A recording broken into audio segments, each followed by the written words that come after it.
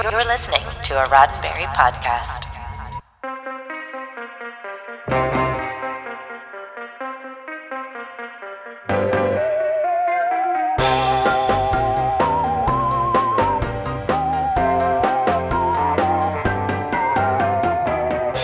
I'm Roberto Lewis, and this is your SciFi5, 5 minutes of science fiction history for October 29th. If you're listening to this podcast, then you're using the descendant of today's topic. On this day in 1969, the first data packet was sent over ARPANET. If that sentence sounds a bit foreign to you, then let's dig a little deeper. ARPANET, which stands for Advanced Research Projects Agency Network, was a prototype for what would eventually become the Internet. While ARPANET was originally used for sharing scientific information between researchers and universities, it would eventually become used in U.S. military defense. Now that you know what ARPANET means, let's talk about data packets. Data packets might conjure up an odd mental image, but they are simply small units of information that are broken up for transmission and then reassembled at their destination. Now that we have these two pieces of our podcast puzzle for today, let's talk about the significance of the first data packet sent over ARPANET. We'll learn more about this after the break.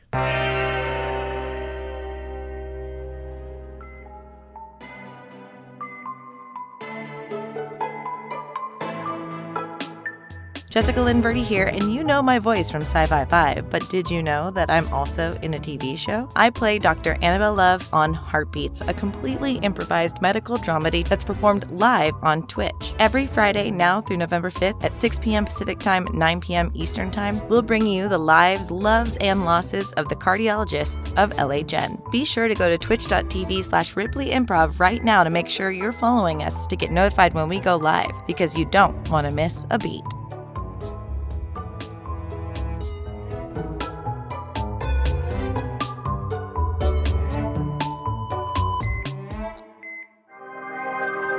This data packet transfer for ARPANET consisted of a connection between 4 interface message processors, or IMPs.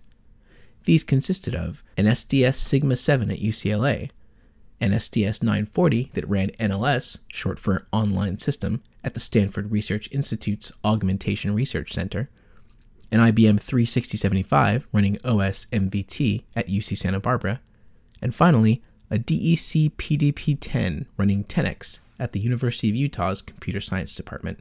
UCLA programmer Charles S. Klein sent the first message at 10:30 p.m. on October 29th from the campus's Bolter Hall to the Stanford Research Institute's SDS 940 host computer.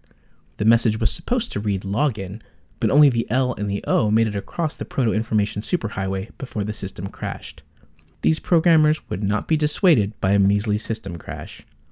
A second login message was sent an hour later. This time, it was a success.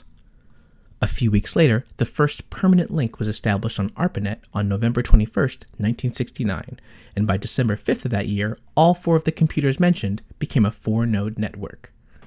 ARPANET would be declared fully operational in 1975 and was then taken under wing by the Defense Communications Agency. ARPANET would be operated by the U.S. military until it was formally decommissioned on February 28, 1990.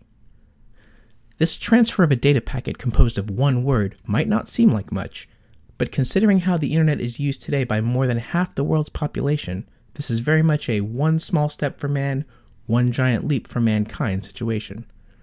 One of the fathers of the internet, Vincent Cerf, composed a song in honor of ARPANET at its decommissioning, Requiem of the ARPANET. It goes like this. It was the first, and being first was best, but now we lay it down to ever rest. Now pause with me a moment, shed some tears, for Auld Lang Syne, for love, for years and years of faithful service, duty done, I weep. Lay down thy packet now, old friend, and sleep.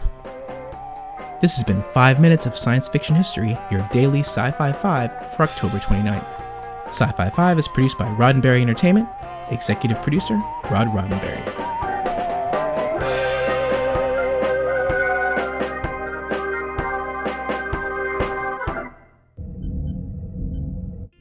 This is a Roddenberry podcast. For more great podcasts, visit podcast.roddenberry.com.